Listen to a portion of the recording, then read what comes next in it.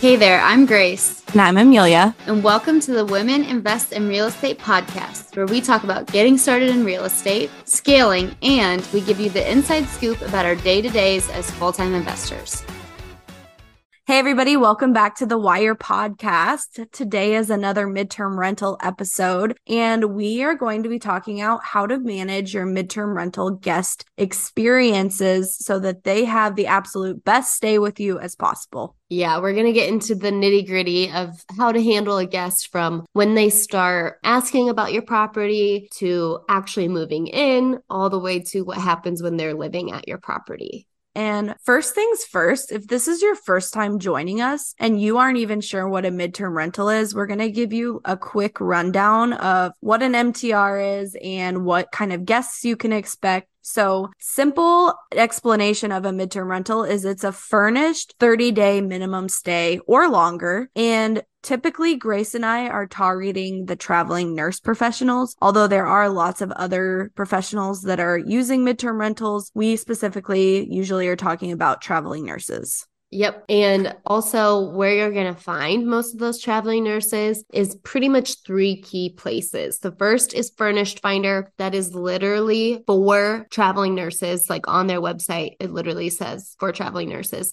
The second is Airbnb. You just make sure you have a 30-day minimum on your listing. And the third is there's lots of traveling nurses Facebook groups. So it's not rocket science, but we love midterm rentals. Amelia and I have like how many? 20 plus together. Yeah. 20 plus probably. So they're great tenants, great cash flow, and not that much more different than a long-term rental, which are just some of the reasons why we love them. Mm-hmm. But first things first, with having your midterm rental guests have the best experience possible, starts with the onboarding process and starts with your very first interaction with them on Furnished Finder or wherever you're communicating with them. So it's super important, especially on Furnished Finder when you're talking to nurses, to respond promptly to their requests, or if you see an inquiry come in and maybe they haven't reached out to you directly, to respond to that inquiry as soon as possible. I like to reply within 24 hours because a lot of nurses, they're sending out inquiries to multiple properties. And if you can be the first to reply, you're probably going to get the first priority. And on the flip side, when I rented a midterm rental, when I moved to Tucson, because I didn't want to rent or buy without seeing the market, I sent out inquiries to like 3 or 4 properties. And pretty much the first that responded was the one that I went with.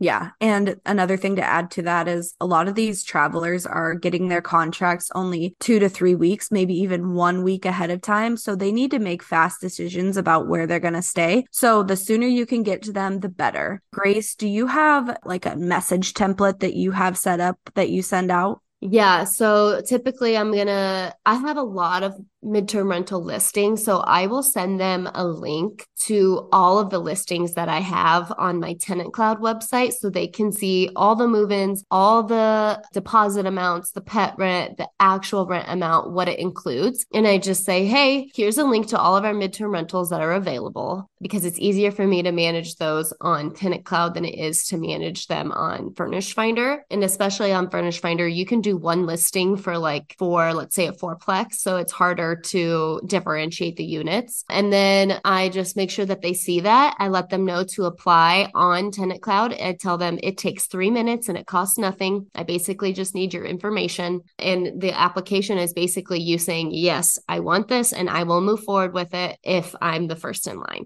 Yeah, I have a template that I actually use. And basically what it says is just the date that it's going to be available, the deposit, the rent amount, the cleaning fee that they need to pay, their pet rent if they have pets. And then I just include a couple other commonly asked questions, which are the laundry situation. So it's coin operated laundry, not laundry in individual units, and parking situation. So it's free parking, lots of off-street parking. There's just you'll notice as you're going through this process, common questions keep popping up. So just make sure you're answering those questions before they even happen. And pictures help with those too. If you put a picture of the laundry and a picture of the parking, that's going to cut down a lot of questions. That's always really helpful. Yeah. But that actually, Grace mentioning that The application process is free for her, brings us kind of into the next step of this onboarding process to really make the barrier to entry pretty low, especially for these traveling nurses and traveling professionals. Neither Grace nor I charge our travelers to apply for our units, unless that's changed for you, Grace. Has it? That has not changed. I do Yeah. not charge. I want it to be as easy as possible.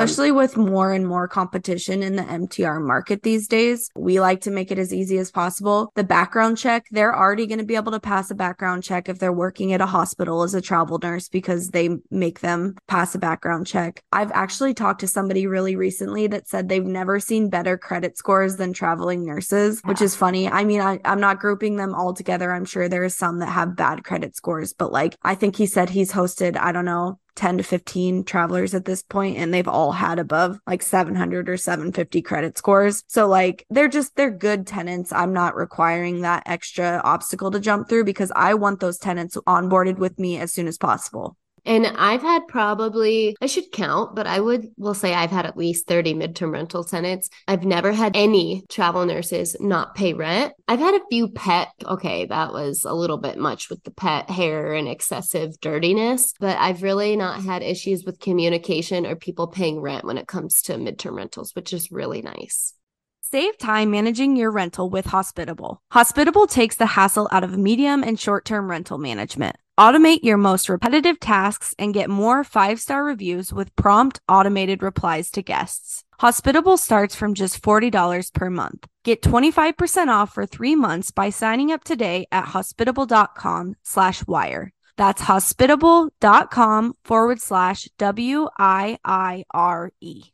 Yeah, and I've had probably, I think I calculated the other day, like over 40 midterm rental tenants. I've never had one default on a payment, specifically if they were traveling nurses. None of mine have, but a lot of them are travelers. So just want to make note of that. One other thing Grace and I do to keep the barrier to entry low and streamline the onboarding process is I only charge specifically a $500 deposit to hold the unit. Grace, what is your deposit at? Believe it's at $500 and the cleaning fee is $150. Some of my units that are closer to $1,700, $1,800 in rent, the deposit might be like $700, but that's absolute top. And the only reason I don't know exactly is because I don't do the management anymore. So I'd have to go back and look, which I should have, but I try to keep it super low because I just want them in the property. I want to keep my units full. And typically I've done really well with the damages and the condition that people leave the property in. The only issue I've really ever had is, like I just said, sometimes the pet damage can be something that I need to make sure that my cleaner looks out for and I document and take off of their deposit. Yeah. And I wouldn't say my units range from anywhere between $1,200 up to $1,800 per month. And I still only charge $500 deposit. I've never had to hold more than a couple $100 from a deposit that was due to pets. So I've had pretty good luck there. But yeah, it's really uncommon to charge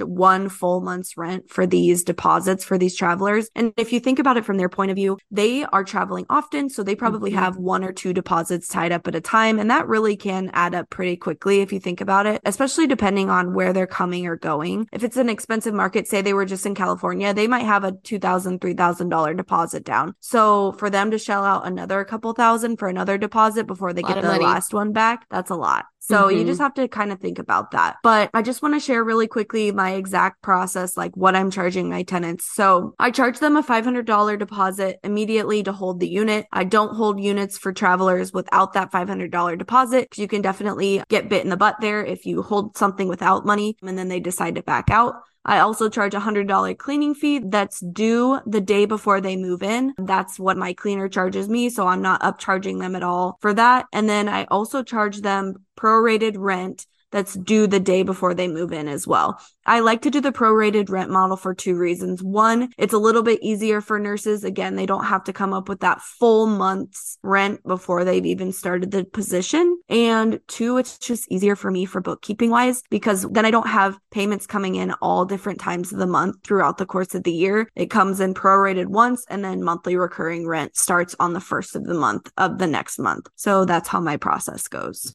All right. Next part that we make it super easy to streamline is our online leases and payment options. And Grace uses Tenant Cloud. Do you want to talk about that really quick? Yeah. So, like I said at the beginning, I'm almost immediately on Furnish Finder. I'm telling them to go apply on Tenant Cloud. And so all of my communication stays on Tenant Cloud. I don't text them, I don't call them, because then you're juggling who's left a voicemail, who's texted, who replied on Furnish Finder, who's on Tenant Cloud. I try to be super, super strict with I talk to you on Tenant Cloud and that's it, unless there's an emergency. So, like Amelia said, I do a similar process. They have to pay their deposit to get the unit. I don't prorate because everything's automatic on Tenant Cloud. So it's just, I don't have to mark rent paid. I only allow them to pay through Tenant Cloud. So that's all automatic. So it doesn't really affect me. Although I do like how that does bring their cost of entry lower if you prorate it. That's definitely something to think about. But I tell them you just have to pay rent before you move in. So it needs to be cleared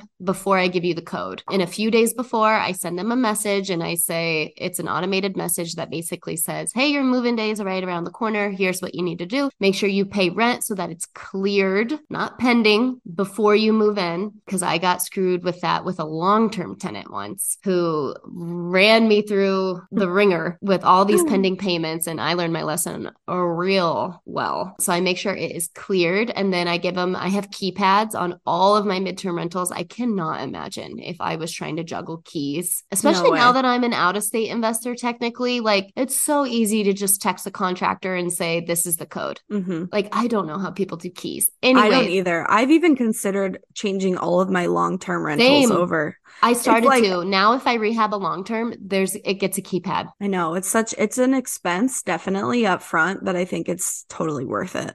Totally worth it. Because Yeah. also, like, one lockout will pay for the cost of the keypads. And knowing me, I'd lock myself out during the rehab. What Grace means by that is us locking ourselves out. We're not paying if a tenant locks themselves out. They are paying for that locksmith. We are not paying that for them. Want to make that clear. Yes, but I'm saying I would lock myself Right, out and then right. I'd have to pay for it. Anyways, keypads. Like, if there's one thing you hear from this episode, get a dang keypad. And the ones that I get are like $150. They're not a fancy Bluetooth video keypad. Yeah. It's literally just a punch in. It's sludge. I don't even know how to say it.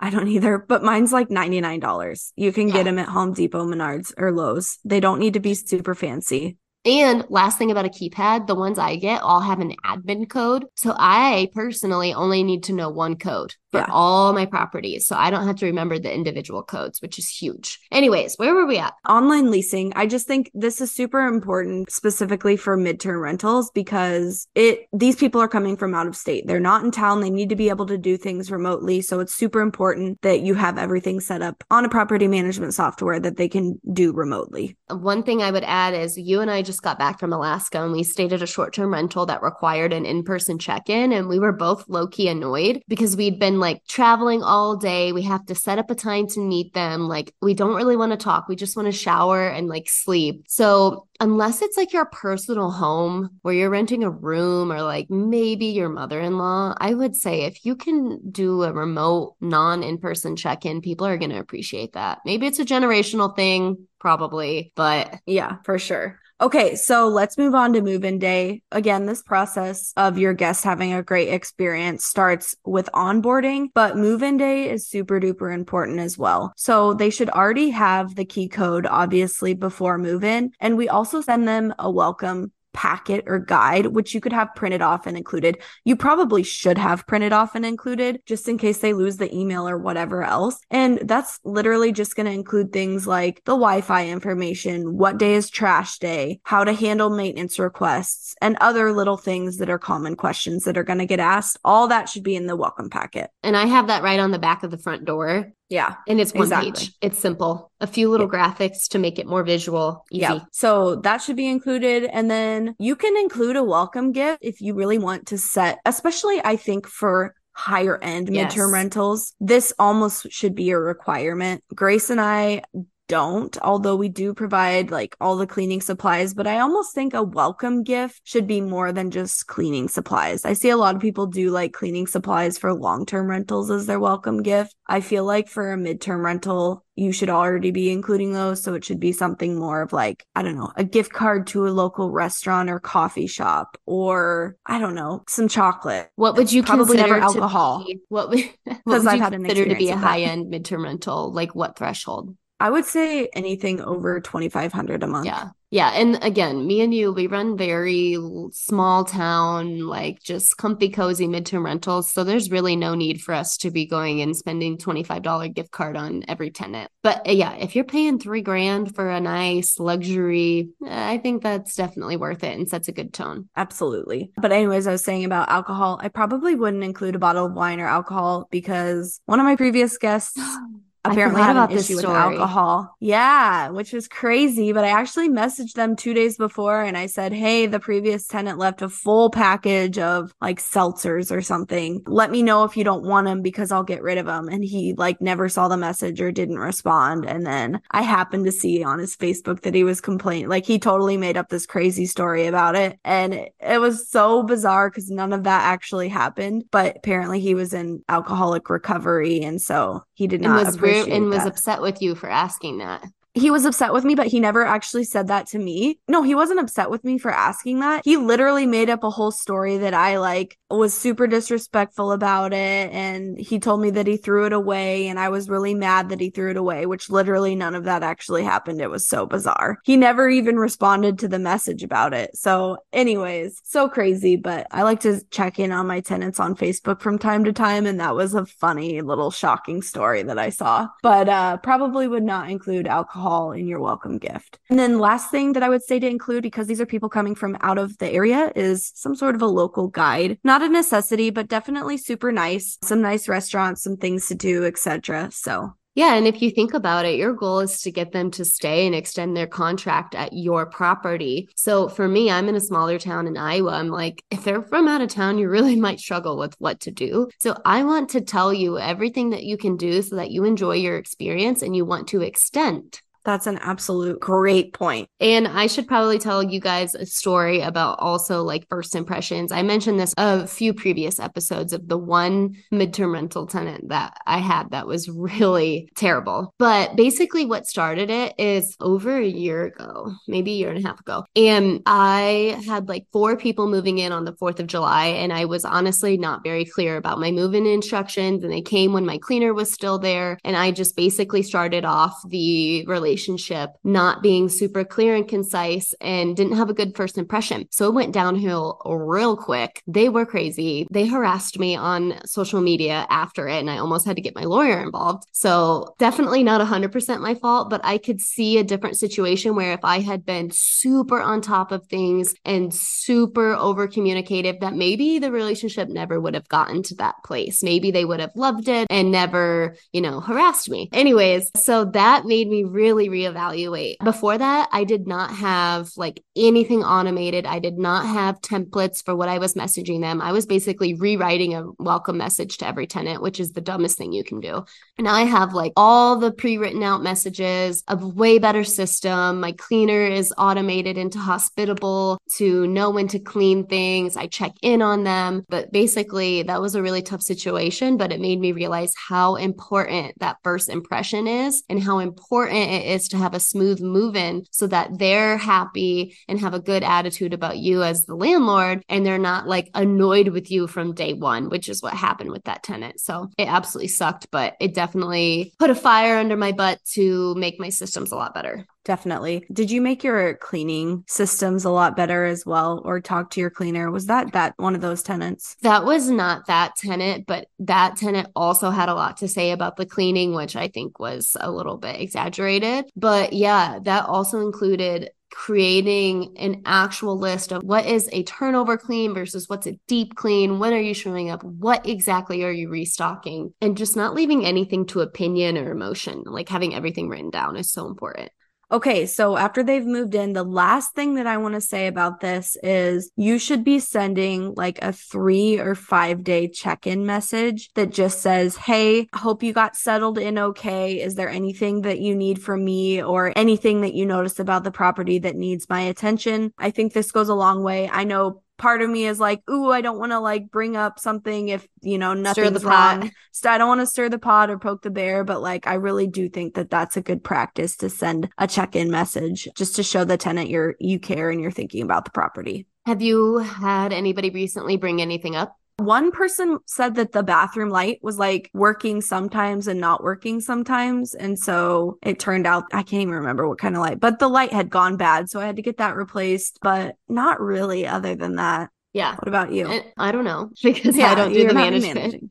And my PM, Jessica, takes care of it. But that's a really good thing to do because, again, that like maintaining a good relationship and the first impression goes a long way. And you want, your goal as a landlord is to have them have a good experience because A, you're providing the product, and B, you want them to stay even longer. Absolutely. Which actually brings us into the next topic, which is maintenance requests. How do you address maintenance requests? That's, I think, a question that we get asked a lot. Yeah. And first of all of our maintenance requests should be coming through our property management software, first and foremost. Yeah, I do not take phone calls. I do not take texts. I haven't talked to a tenant on the phone or via text for probably a year and a half now, which is freaking amazing. I also have on that welcome guide that on the back of the door that maintenance requests go in the portal. And I always tell them, this is for your benefit so you can see exactly what it's being worked on, who's working on it, when they're coming. Because Tenant Cloud has a bunch of different things where you can put like in progress or scheduled or waiting on a part. And so that's for their benefit to make sure that we're staying on top of it. And another tip I've come to realize is if it's a maintenance request that you think seems more of a complaint, I always say, can you please clarify what you are requesting? Want to find an easier way to manage guest communication? Try Hospitable, the highest rated software in the industry. Hospitable takes the hassle out of medium and short-term rental management. Automate 90% of messages to guests, schedule team notifications so you never miss a clean, and avoid double bookings with a synchronized calendar across booking channels. Try Hospitable with a 14-day free trial and 25% off for 3 months by heading to hospitable.com/WIIRE or by checking out the link in the show notes. I love that tip. I just had a long-term tenant send me a whole paragraph about something, and I was honestly very confused. And I said, can you please clarify what it is that you are requesting? And he basically backtracked. And I was like, okay, thought so. I think there can be a fine line sometimes when it comes to maintenance requests because you're also operating a business that's hopefully profitable. So you have to determine which maintenance requests are actually requests that need addressed promptly and maybe which requests are complaints or could be, put off to a later date, things like that. So that's super important. It's not rude to, have somebody clarify like Grace said, because you are trying to run a profitable business. Okay. And now the tenant is going to check out. Hopefully they've had a great stay, but it's time for them to move on to their next contract or whatever. So my process is my PM, I think it's maybe 5 to 7 days before checkout, says, hey, your checkout's right around the corner. Here's what you need to do. And it just reminds them, all the simple things, shut off the lights, take your groceries, don't leave anything behind. And then it also reminds them your deposit will come back within 30 days. And once it's initiated, it does take 5 to 7 days to process because that's the number one question I get is, how long does it take to process? And in Tenant Cloud, it goes through their system. So it's not like it's an automatic next day thing. And people want to know that. So I always make sure I say that because they're going to ask. Absolutely. And the last thing to kind of wrap up the checkout procedure is to ask for a guest review. Obviously, I only ask them if they were good tenants, right? And they had a good experience. I mean, I'm not going out there and asking someone that maybe had a bad experience. Not that hey, would you mind ripping me apart on my Facebook review? Right. Actually, in Furnished Finder, you can request reviews for your property. So you just put in the guest's email and it'll send them a message that says, hey, review your stay at this property. But yeah, I think that's super important. Same thing on Airbnb. You can schedule an automated message that says, review my property. But I think reviews are important and can help set your property apart from others. Absolutely. Okay, I think that wraps it up. Again, your goal is to get these midterm tenants to have an amazing experience so they extend their contract and stay with you for even longer. So we hope you enjoyed this episode and we'll see you in the next one. Thanks so much for tuning in. If you loved today's episode, please leave us a 5-star review wherever you listen to your podcasts. And don't forget to check us out and join our community at womeninvestinrealestate.com and follow us on Instagram at WIIRE with 2 eyes.community.